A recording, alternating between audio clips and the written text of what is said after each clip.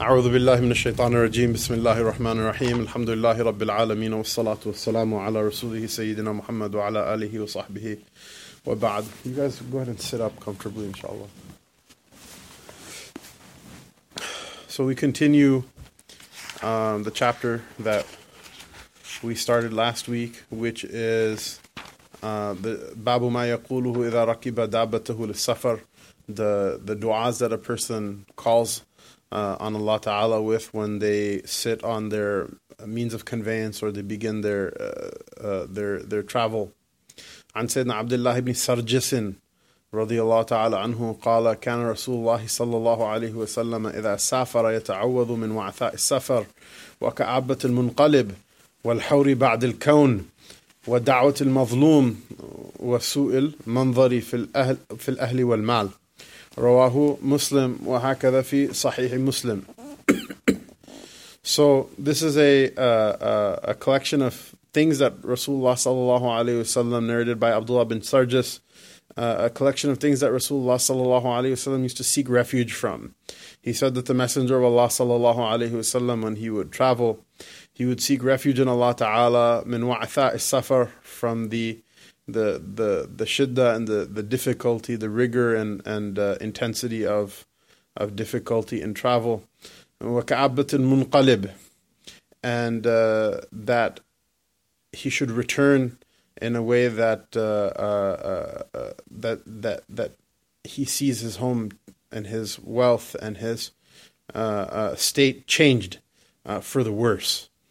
Ka'aba is تغير النفس, تغير النفس بالحزن أو نحوه, that the nafs should change, that the state of the nafs should change from a state of happiness to a state of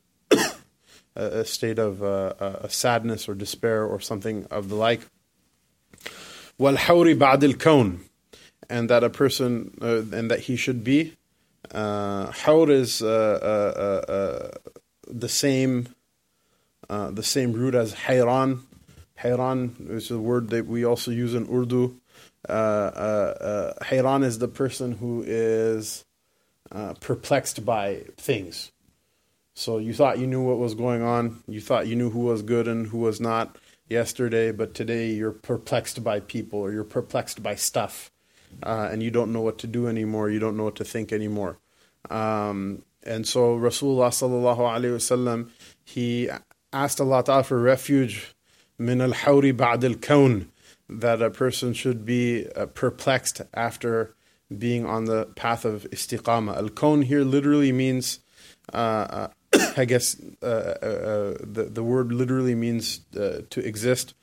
But Arabic is an interesting language that the verb to be is usually not mentioned. So you say, like, if you want to say I am big, you just say ana kabir, which is like I big, right? It's the verb to be is usually not stated. And in fact, one of the awkward things about that is the idea that there are certain verbs that they reserve for like serious occasions. So for example, in English you can say like I'm a content creator, or I created a piece of art or whatever.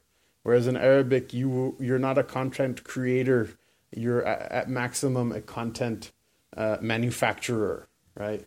So you'll use the word sana'a, which means to manufacture or fabricate something. Why? Because creation is only Allah Ta'ala can do it, right? So if you were to say that like I created this, I created this piece of art, someone will rightly be able to ask you, what did you like? Did you fabricate the matter that it's made out of? Was it nothing and you snapped your fingers and it started to exist or whatever? So just like that, the verb kawn in Arabic, this is even a debate with regards to the mutakallimun, the scholars of Aqidah, that Allah subhanahu wa ta'ala is the mukawwin according to the position of the Maturidiyya. He's the only one who really is, and he's the one who generates being. So the being is not normally attributed to a person. That being said, when the verb is used, it's either used for a grammatical necessity, in order to avoid ambiguity or for a matter of emphasis. So here, al-hawri ba'd al-kawn, it means al-hawri ba'd al-istiqama, that you were on the path. Like it's an emphasis that you were on the path. And I seek refuge from being perplexed after having been on the path, being solid, right? Having been solid. That being said, this same hadith this same dua, I should say, is narrated in different narrations of the hadith of the Prophet ﷺ. Imam Nawawi writes in his notes, وَالْحَوْرِ بَعْدِ الْكَوْنِ بِالنُّونِ وَكَذَا رَوَاهُ التِّرْمِذِيُّ وَنَسَائِيُّ وَقَالَ التِّرْمِذِيُّ يروى الكور بالراء وكلاهما له وجه قال العلماء معناه بالنون والراء جميعا الرجوع من الاستقامة أو الزيادة إلى النقص. قالوا ورواية الراء مأخوذة من تكوير العمامة وهو لفها وجمعها، ورواية النون من الكون مصدر كان يكون كونا إذا وجد واستقر. So Rasulullah sallallahu alaihi wasallam Nawawi rahimahullah ta'ala says that this word kawn, it's narrated both with the noon as kawn by Tirmidhi and Nasa'i, and Tirmidhi says in his marginal, or not his marginal, but in the notes that he gives in his Sunan, that it's also narrated as the word kaur with a ra, al-kaur, and he said that both of them are legitimate narrations. And then Nawawi rahimahullah ta'ala says that the ulama of hadith say that the meaning of kawn with the noon and ra, kaur with the ra, both of them, they mean the same thing. أعوذ بالله من الحور بعد الكور means that I seek refuge in Allah subhanahu wa ta'ala, that I should ever return to a previous state after having been firm and dedicated and regular on the path, or that I should return to a state of a lesser state after having had a greater state. And Nawawi rahimahullah ta'ala says that when in the word kaur with the ra, it's taken from takwir al-imama. The imama is the turban, and takwir means to wrap it around and to set it in place.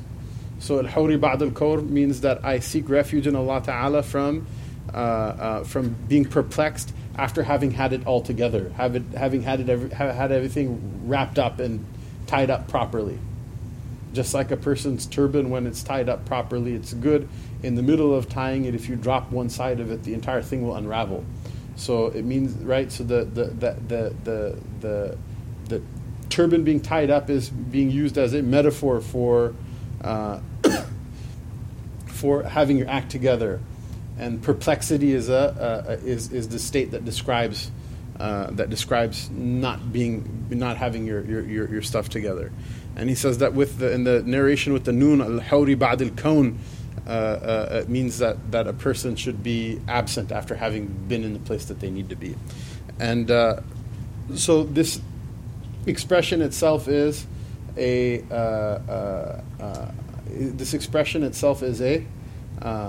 dua that Allah Ta'ala preserve a person's iman, right? The hawr is kufr, and the kaur is what? Is iman. That I seek refuge in Allah subhanahu wa ta'ala, that after having known what's right and having had my act together, that my entire deen and my entire state should unravel. And it happens to people. There are some people who go from extremes, I mean, it happens to all of us in little ways, throughout the day or throughout the week or month or the year, right? Obviously, you're not the same outside of Ramadan that you are in Ramadan. You're not the same when you're not on Hajj than when you are on Hajj. You're not the same, when you're in the masjid than when you're not in the masjid, or when you're alone and nobody's looking at you, or at least you think that nobody's looking at you. Those little changes, they happen.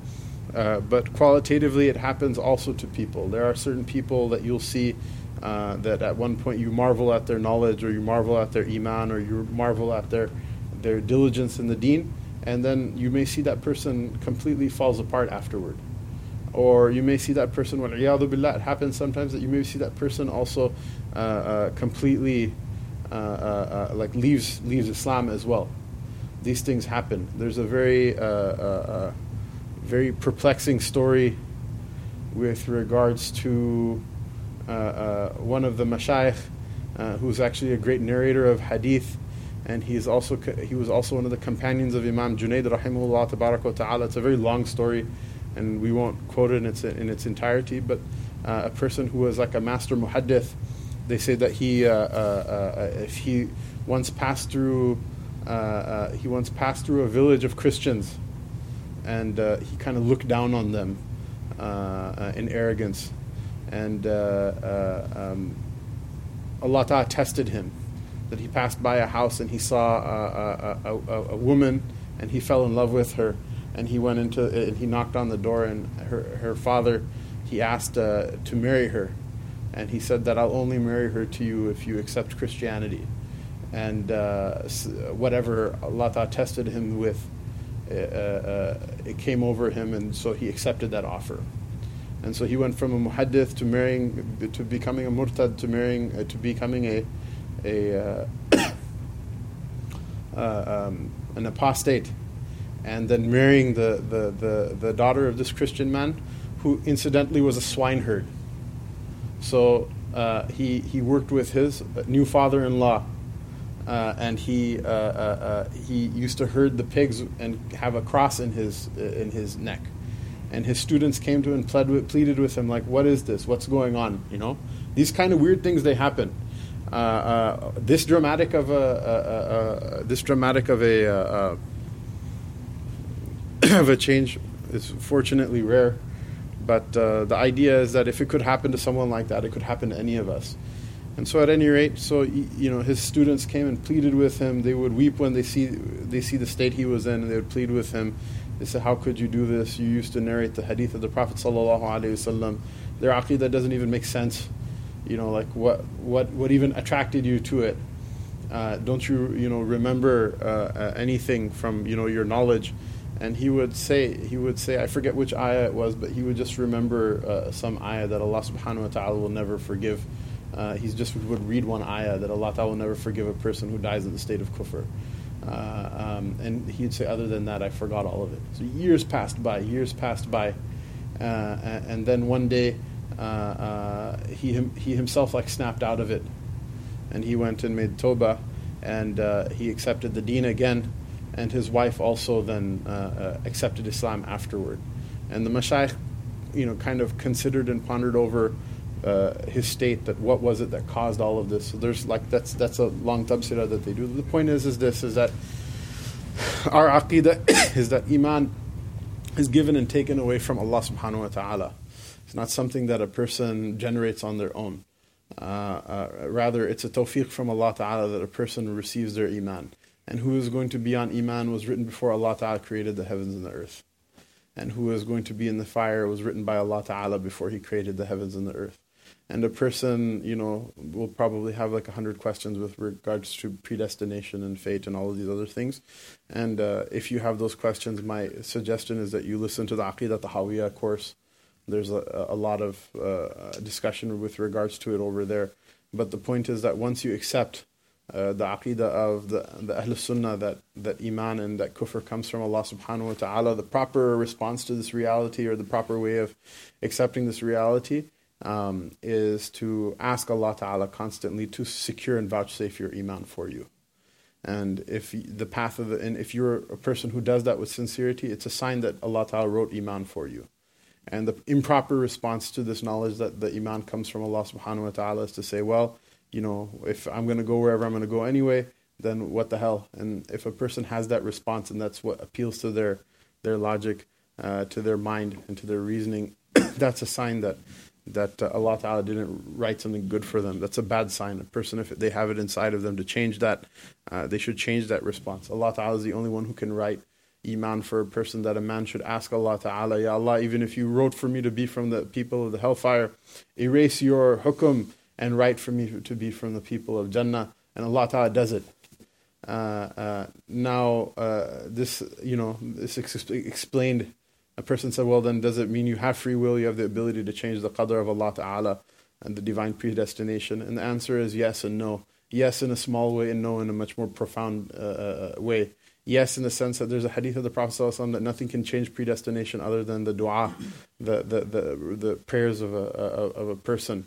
وَالدُّعَاءُ مِنَ الْقَدْرِ, but those prayers are also part of the qadr. So somewhere in the Lawh Mahfuz, your kufr is erased and iman is written for you. But somewhere else in the Lawh Mahfuz that you didn't notice, it's written that you would make dua for that as well, and that was going to happen.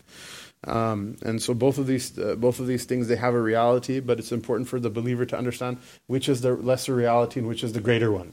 The lesser reality is your choice because it's connected to you. The greater reality is the predestination and the knowledge of Allah Ta'ala. Why? Because connected to Allah Ta'ala. So it's part of your adab with Allah Ta'ala that you always hold that inside of your heart, and it's part of your job as the slave that you keep asking. That you keep asking until your dying breath, until the day you leave this world, whether you're a good person or not. You keep asking Allah Ta'ala for your faith. So Rasulullah Sallallahu Alaihi Wasallam, obviously his khatima and iman is predestined, and it's revealed in the Quran itself. So it's not something he needed to ask for himself. Rather, it's his adab with Allah Ta'ala that he keep asking for it, because that's what Allah Ta'ala loves from his slave, as we'll read in a narration that's coming. And B, it's a sunnah for us as well, because we don't know, there's no ayah in the Quran that says that, all of us are going to Jannah. Inshallah, we'll go. Person should, ana inda dhanni abdi bi. Allah Ta'ala says that I am as my slave thinks of me. It's a hadith Qudsi narrated in Bukhari nonetheless. So you should always, you shouldn't be one of those people that's like, my car, I got into a car accident because of my sins. Or I got into my house, my whatever pipes burst because of my sins. Or this happened because of my sins, or that happened because of my sins. Don't be like that. Don't be like, I got sick because of my sins. No, when you committed your sins and you asked Allah Ta'ala for forgiveness, He forgave you. All of these things, they're for some other thing that's a benefit on top of it. Don't think about Allah Subhanahu wa Ta'ala that He's there to beat the snot out of you just so that you can get to zero. You should think of Allah Ta'ala as far more generous than that. And two things benefits you'll receive from this. One is that you will that you will not run that you will benefit from this hadith that Allah Ta'ala says, I am as my slave thinks of me. Because what's greater, how good you can think of Allah as, or how good Allah really is? However nice you can think of Allah as being, Allah Ta'ala is far better than that. And He's far more generous, and He's far more merciful than that. And He's far more gentle, and He's far nicer than that. Right? So the cap is not your imagination, or the cap is not what He is, it's what you think of Him as. And so the better you think of Him, the more you'll benefit from His goodness, which is itself unlimited. And the second thing is that's part of the right of Allah Ta'ala that you should acknowledge. You should acknowledge that once you said La ilaha illallah, that Allah Ta'ala, it means something to you, and by it meaning something to you, you acknowledge that it means something to Him as well. That Allah Ta'ala is not going to make mashallah, 3.5 billion kuffar, and they're enjoying themselves, and He only created you so that you can live a horrible life just to get to zero where everybody else is already. This is not, there are different paths that people and different mashayikh have chalked out and taken, but Allah knows best. This is from the people that I consider to be the awliya of Allah Subhanahu wa Ta'ala. I've never seen them walk around with a persecution complex that Allah Ta'ala is making them, carry a cross or whatever. That seems to me to be almost a Christian way of looking at things. Of course, if Allah Ta'ala did give you your difficulties to punish you so that your sins are cleansed in this world, this is not a bad thing. Why? Because if it's cleansed in this world, then you won't be punished in the hereafter. But you should also remember He doesn't have a need to punish you for anything, right? The aqeedah of the Christians is Allah has to punish everything, right? But we don't have that aqeedah. Allah Ta'ala can do whatever He wants to. Whatever He does, that's what justice is. He doesn't have an external standard of justice foisted on top of Him. So this asking Allah Ta'ala, A'udhu billahi min al-hawri ba'd al-kawn, or al-hawri ba'd al-kawn, this is part of the adab with Allah Ta'ala that you should continue until your last breath to. Keep asking Allah Ta'ala to vouchsafe your iman, and then once that happens, inshallah, you should also have confidence. Confidence means what? You're not like there 100% that you know for a fact that you're going to die as a Muslim, but inshallah, you have good hope. Because what you know about Allah Ta'ala leads you to believe that unless you do something utterly horrible, which you don't plan on doing, inshallah, you'll be okay. And the fact that you asked Him to give you the iman is a sign that He'll give it to you. If you weren't asking, then you can be afraid, or you should be afraid. But the fact that you're asking itself is a good sign. And so you keep asking.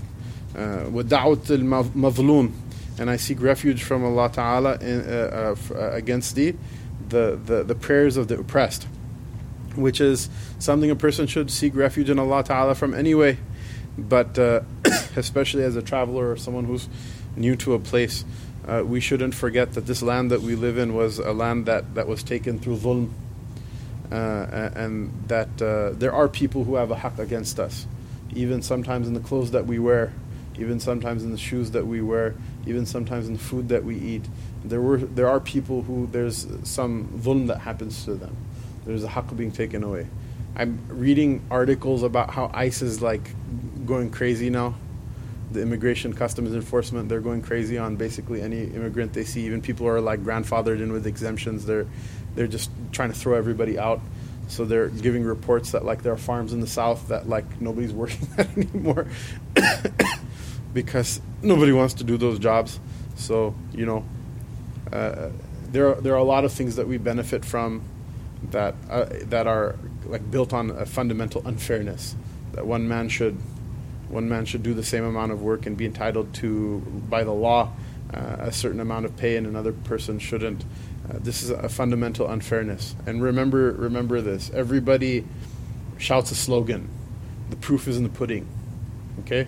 America is our country, so we have an obligation to it because we were born and raised here, or some of us immigrated here and we made it our home. Either way, we have an obligation to this country. It doesn't mean everything it does is right. And America screams and shouts and says that it's the land of the free and the home of the brave. And the fact of the matter is, in the founding document, it's said that slaves are to be counted as 3/5 of a person. Someone might say, well, that was a long time ago. The Constitution's been amended since then.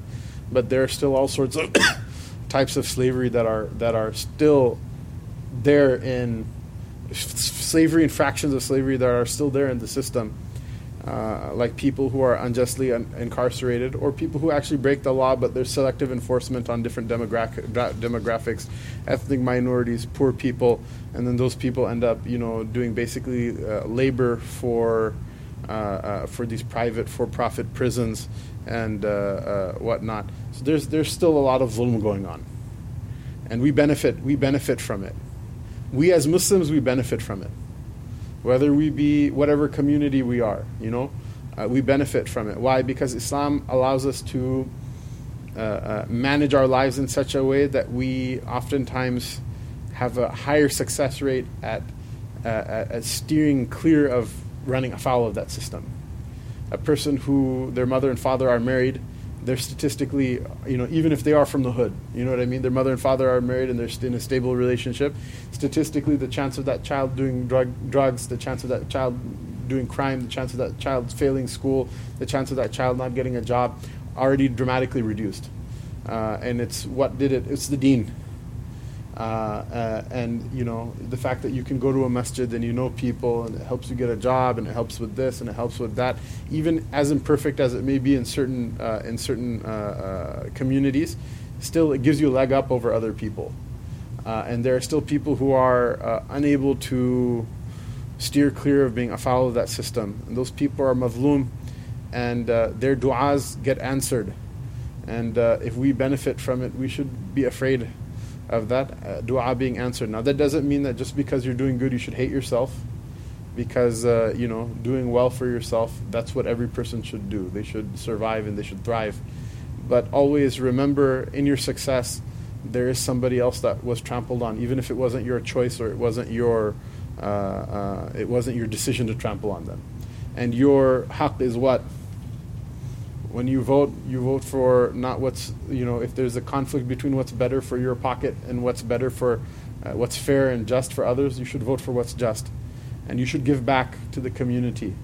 You should give money to the poor, you should pay your zakat, and you should do above and beyond that. That you should have patience with people, you should do all of these things so that this is a shield against the du'as of those people. Because even if a person is a kafir, even if a person is high on drugs, even if a person is committing zina and they're in a state of janaba, and all the way to the end you can describe the most horrible situation that they're in. If there's a dhulm that they have against you and you did nothing to absolve yourself from it, then their prayers will hit you just like they'll hit the man, both in this world and in the hereafter. And that doesn't help anybody. It doesn't help you and it doesn't help them. Why not everybody help each other out in this world, and then their prayers will be in each other's favor in the hereafter, rather than harming each other in this world and harming each other even more severely in the next world. وَسُوءُ الْمَنْظَرِ فِي الْأَهْلِ وَالْمَالِ. And that the Prophet ﷺ used to seek refuge in seeing something evil in one's family and one's property, that he should return from the trip and see their family has changed to a worse state, or that something bad has happened to their property. عن سيدنا علي بن ربيعة قال شهدت علي بن أبي طالب رضي الله عنه أتي بدابة ليركبها فلما وضع رجله في الركاب قال بسم الله فلما استوى على ظهرها قال الحمد لله الذي سخر لنا هذا وما كنا له مقرنين وإنا إلى ربنا لمنقلبون ثم قال الحمد لله 3 مرات ثم قال الله أكبر 3 مرات ثم قال سبحانك إني ظلمت نفسي فاغفر لي إنه لا يغفر الذنوب إلا أنت ثم ضحك فقيل يا أمير المؤمنين من أي شيء ضحكت قال رأيت النبي صلى الله عليه وسلم قال فعل كما فعلت ثم ضحك فقلت يا رسول الله من أي شيء ضحكت قال إن ربك سبحانه يعجب من عبده إذا قال اغفر لي ذنوبي يعلم أنه لا يغفر الذنوب غيري. رواه أبو داود والترمذي وقال حديث حسن وفي بعض النسخ حديث صحيح وهذا لفظ أبي داود. Ali ibn Rabi'a narrates that I witnessed Ali ibn Abi Talib karramallahu wajhahu wa radiyallahu ta'ala anhu, Sayyidina Ali radiyallahu anhu, that once his riding beast was brought to him to ride, and so when he put his foot in the stirrup, he said Bismillah, in the name of Allah, and when he was firmly seated on its back, he said Alhamdulillah, and praise be to Allah Ta'ala who brought this beast under my control, or under our control, and we had no power to subjugate it. And indeed we are to return to our Lord. And we talked about that from before. Subhanalladhi sakhara lana hadha. This dua, which is from the Quran, is the dua to be said when riding a riding beast. And then he said Alhamdulillah 3 times, praise be to Allah 3 times. Then he said Allahu Akbar 3 times, that Allah is greater than all else 3 times. And then he said Subhanaka, glory be to you, Inni dhalamtu nafsi, I have transgressed my own soul, or harmed my own soul. Faghfirli, so forgive me. Innahu la yaghfiru dhunuba illa ant, because no one can forgive sins except for you. And then Sayyidina Ali radiallahu anhu, he laughed, he smiled, and it was said to him, O Amir al-Mu'mineen, O Commander of the Faithful, what made you laugh? He said, Karamallahu wajhahu, I saw the Prophet sallallahu alaihi wasallam did just like I did, meaning he said just like what I said, when riding his beast for travel, and then he laughed, and I said, "O Messenger of Allah, from what thing are you made to laugh?" And he said, sallallahu alaihi wasallam, "Indeed, your Lord, glory be to Him, finds it wonderful when the slave says, 'Forgive me my sins,' knowing that nobody can forgive his sins other than me." Meaning what? This is what I made a reference to from before with regards to the qadr of Allah subhanahu wa ta'ala, that a person asks Allah subhanahu wa ta'ala, the fact that they asked is a sign that they're going to be forgiven. The fact that they ask for iman and to be protected from kufr is that it's a sign that they're going to have iman and they're going to be protected from kufr. As long as a person keeps asking, the arrow points in a good direction. And once a person stops, then the arrow is pointing somewhere else. So this is the function of the slave, is to keep asking. And Allah subhanahu wa ta'ala then described already that His own function is to keep forgiving. That as long as you keep asking, He keeps forgiving Jalla wa ala. Babu takbir al-musafir idha sa'id al-thanaya wa shibhaha wa tasbihihi idha habita al-awdiyata wa nahwaha wa nahyi an al-mubalaghati bi raf' al-sawti bit-takbiri wa nahwihi. The chapter with regards to the takbir of the traveler. Takbir meaning to say Allahu Akbar, Allah is greater than all else. The takbir of the traveler when they ascend a valley or something like it, and their tasbih, their glorification of Allah subhanahu wa ta'ala when they descend into a valley or something like it, and the prohibition from excessiveness in raising one's voice when saying the takbir or something like it. And so, saying the takbir, mashallah, has become like a new thing now. At first it was like we went from nobody knows the difference between a Muslim and a Hindu, right? Then 9/11 happened, and like, mashallah, all the Hindus and Sikhs are like, we're not Muslims, and they put out big poster boards and things like that. Ironically, I think actually Sikhs probably have gotten more like fatality from Islamophobia than Muslims do. I just wish people wouldn't kill each other for stupid reasons. But at any rate, Allah Ta'ala protect all innocent people, whatever their background may be. So we went from that to now people kind of have some idea, like, okay, there's like different kinds of brown people. And now then people are like watching these videos of like whatever yahoos in the backwoods of Syria and Iraq, like beheading people and like stabbing people to death and shouting Allahu Akbar. And then they realize, oh wow, other Muslims do it for other stuff, like cutting a cake at a birthday party. So now like it's starting to slowly become part of like people's like culture over here, So like I see this like in weird tweets by like celebrities or funny people and whatever, that they'll say like Allahu Akbar for something like it's obviously not a Muslim and it has nothing to do with Islam, but they're just trying. It's like a show of emphasis for something. And so anyway, they're probably not going to come to Riyād al-Sālihīn class, but since you're here, you may as well know it's a sunnah not to like completely shout like a maniac. I mean, you shouldn't be killing people anyway. So A, don't kill people. B, if you do, don't shout Allahu Akbar if you do, because it has nothing to do with deen. And then C, there is a lot of stuff that has to do with deen. You can say Allahu Akbar and you can raise your voice, but just even in your raising your voice, try not to do it like a lunatic. عن جابر رضي الله تعالى عنه قال كنا إذا صعدنا كبرنا وإذا نزلنا سبحنا.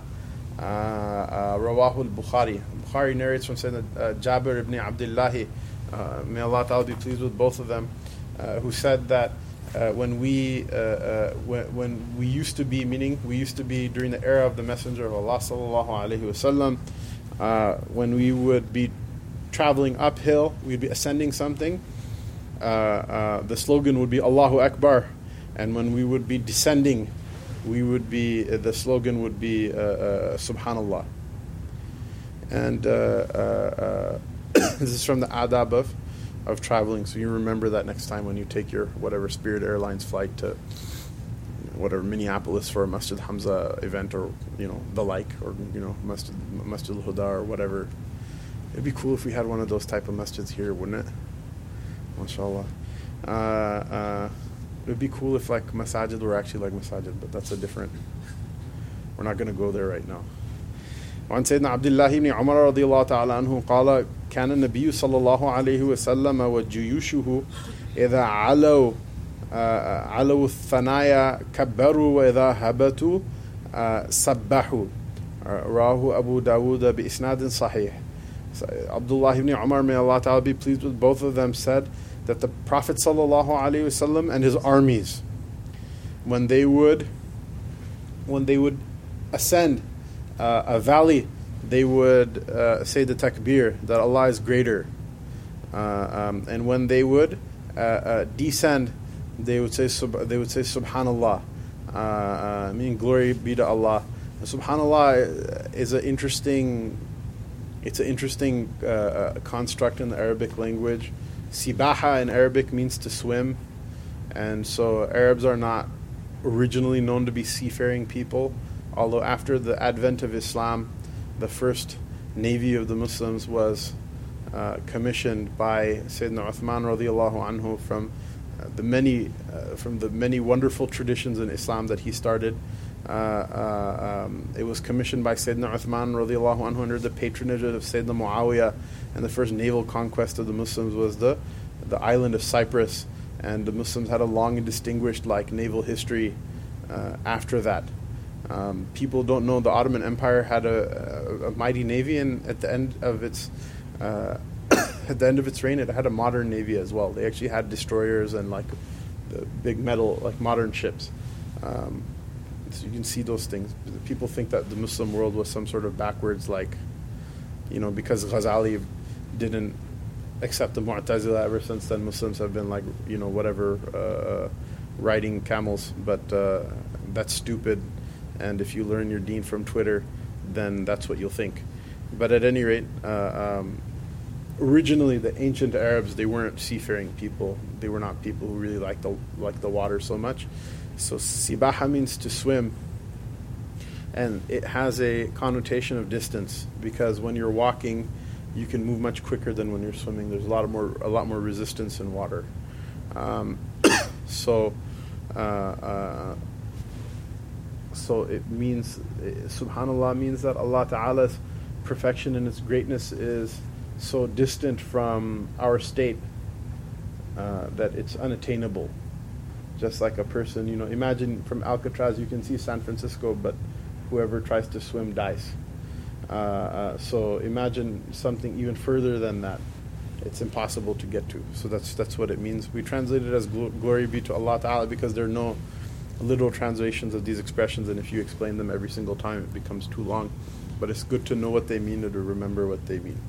That the Subhanallah is an expression of Allah Ta'ala's tanzih, of His transcendence above His creation. وعنه رضي الله عنه وعنهما قال كان النبي صلى الله عليه وسلم إذا قفل من الحج والعمرة كلما أوفى على ثنية أو فدفد كبر ثلاثا ثم قال لا إله إلا الله وحده لا شريك له له الملك وله الحمد وهو على كل شيء قدير آئبون تائبون عابدون ساجدون لربنا حامدون صدق الله وعده ونصر عبده وهزم الأحزاب وحده متفق عليه. وفي رواية لمسلم إذا قفل من الجيوش والسرايا أو الحج والعمرة وقوله أوفى أي ارتفع وقوله فدفد بفتح الفاءين بينهما دال مهملة ساكنة وآخره دال أخرى وهو الغليظ المرتفع من الأرض.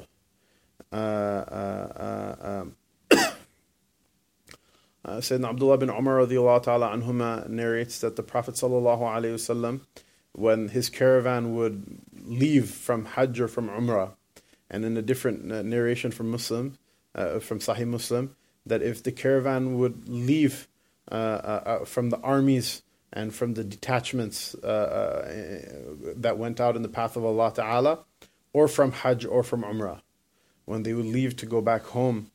Because all of these are what? These are incidences of a person who experienced the help of Allah Ta'ala and the faith and the divine outpouring of grace of Allah Subhanahu wa Ta'ala, either through their having gone out in the path of Allah Ta'ala and received Allah's help and victory, or in having gone out to visit the house of Allah Ta'ala and coming back with the great blessings that are contained therein. That once leaving on their way back home, so mashallah, all of you guys will probably end up going on Hajj and Umrah several times in your life, so you should memorize these du'as as well. That when leaving, every time they would climb a valley or some raised earth or elevated land, he would say the takbir Allahu Akbar 3 times, and then he would say La ilaha illallah, that there is no, and this is important. Why? Because when you're leaving Makkah Mukarramah is in the navel of a valley. So any direction you leave from, you're going to have to go uphill. So this doesn't mean that you say this dua when you go uphill, if you go uphill. This means that you're going to go uphill, so you say the takbir when you start leaving, when you start climbing out of the valley, because you know that all those tunnels and stuff like that, you usually have to go upward to get to one of those tunnels. And there are certain tunnels that you don't have to, but you're in a tunnel. That means that before the tunnel was there was a mountain that you had to leave. So there's no way of leaving Makkah Mukarramah without going upwards, at least in the old days before they blasted through everything. Now there are actually entire landmarks and mountains that used to be there during the time of the Prophet ﷺ that they're gone now. I'm not super excited about that, but we're not going to get into it right now. So Rasulullah ﷺ, when he would climb to make the climb of the valley out of to leave the hollow of Makkah Mukarramah, he would say the takbir 3 times, and then he would say that there's no God except for Allah alone, without any partner. To him belongs dominion, and to him belongs all praise, and he has power over all things, or he has ability to do all things. And then he says, A'ibuna ta'ibuna abiduna sajiduna li rabbina hamidun. So this is a tanazu'. Remember tanazu' al-fi'lan in Hidayatul Nahu, when 2 fa'ils are competing or both share the same verb at the same time. So here, abiduna, a'ibuna, ta'ibuna, all of these, they're the ism fa'il. They're the active participle, which functions like the verb, and the maf'ul bihi is Allah subhanahu wa ta'ala, is our Lord, I should say. So a'ibuna ta'ibuna abiduna sajiduna li rabbina hamidun means a'ibuna li rabbina ta'ibuna li rabbina abiduna li rabbina sajiduna li rabbina hamiduna li rabbina. But Arabic has a way of making it more brief without having to say all of them separately. And if you haven't taken Arabic grammar, then don't worry about it. Rasulullah sallallahu alaihi wasallam would say, we turn in repentance to Allah subhanahu wa ta'ala, and we worship Allah ta'ala, and we prostrate. We turn to repentance to our Lord, and we worship our Lord, and we prostrate in front of our Lord, and we praise our Lord. And there are 2 names that Allah subhanahu wa ta'ala especially loves to be called by. One is Allahumma, and the other is Rabbi or Rabbana. Rabb means the one who personally took care of you. And so the Rabb al-Manzil is like a father of the household. So we don't mean it in the Christian sense, our father, in some, implying genetic relationship. The tarbiyah that a father gives is an aspect, is a sifa, or an attribute that a father takes. And so we're saying that attribute Allah Ta'ala has with us, but it doesn't mean that He's our father. But a person is a Rabb of something if they take care of it, if it's something in their charge, if it's something in their trust. And so when you take Allah Ta'ala as a Rabb, then He'll take good care of you.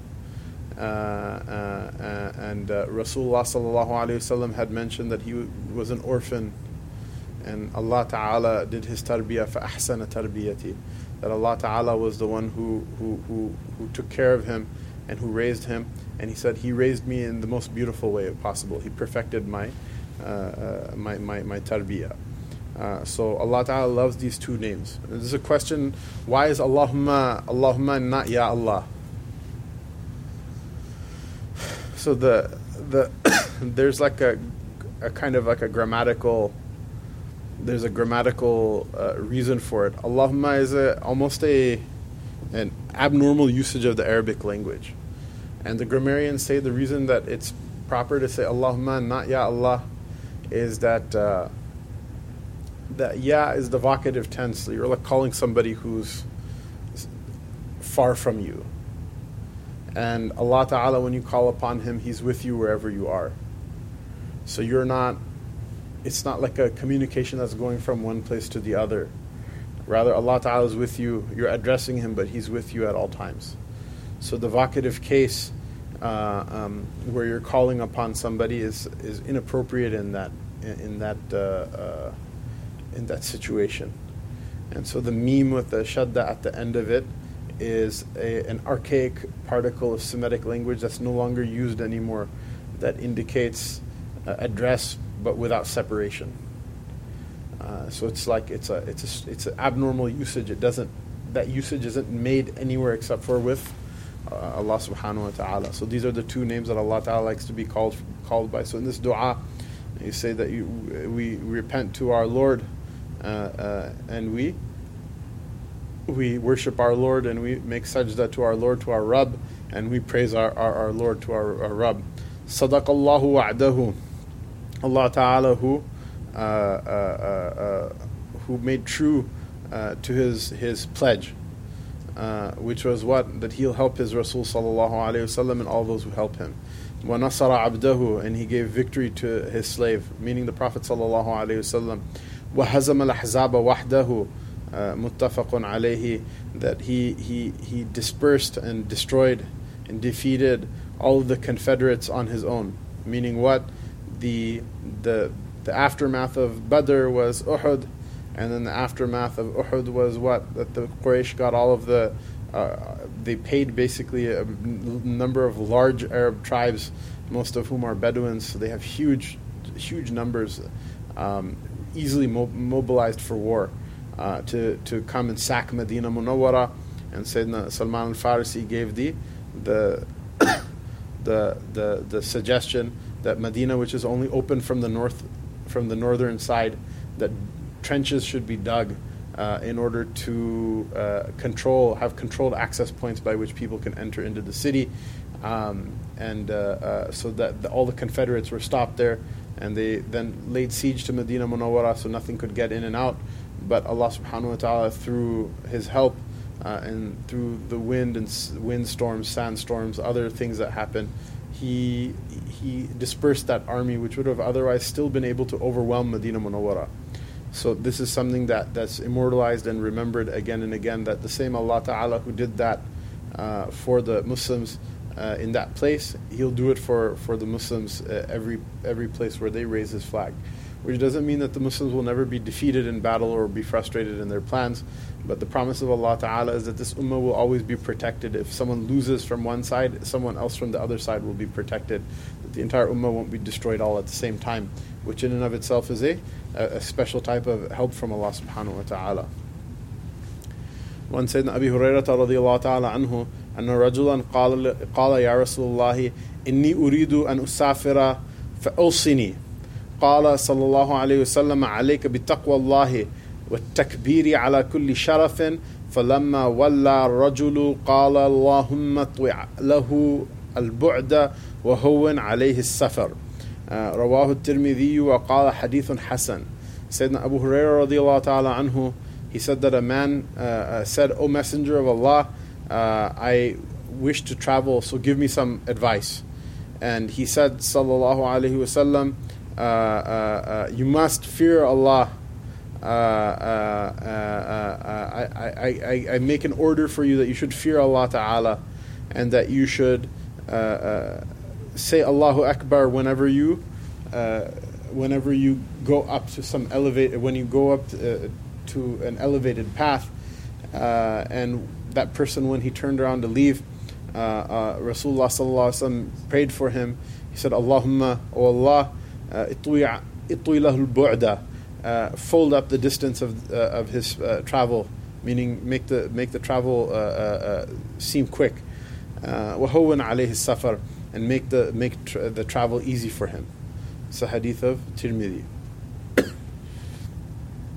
Which is what, this is a proof of another thing, that you should, not just the traveler should make dua for the person who is not traveling, but the person who's not traveling should make dua for the traveler as well.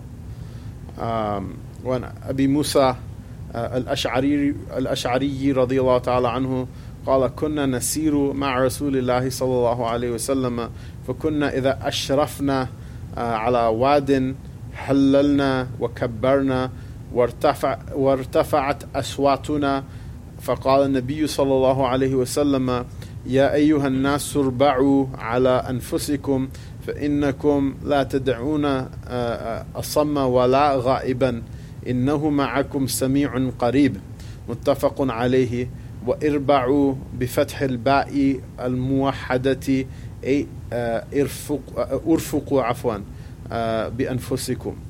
Sayyidina Abu Musa al-Ash'ari radiyallahu anhu narrates that we were walking with the Messenger of Allah sallallahu alayhi wasallam, and whenever we would go uphill or go upward, uphill out of a valley, we would say La ilaha illallah, and we would say Allahu Akbar, and we raised our voices. And the Prophet sallallahu alaihi wasallam said, O people, go easy on yourselves, because you're not calling upon one who is deaf or one who is absent. Indeed, he is with you, and he hears, and he is near. Meaning what? You can raise your voice, but don't raise your voice like to a degree that robs you of your dignity, or is somehow unreasonable. صلى الله تعالى على رسوله سيدنا محمد وعلى آله وصحبه أجمعين.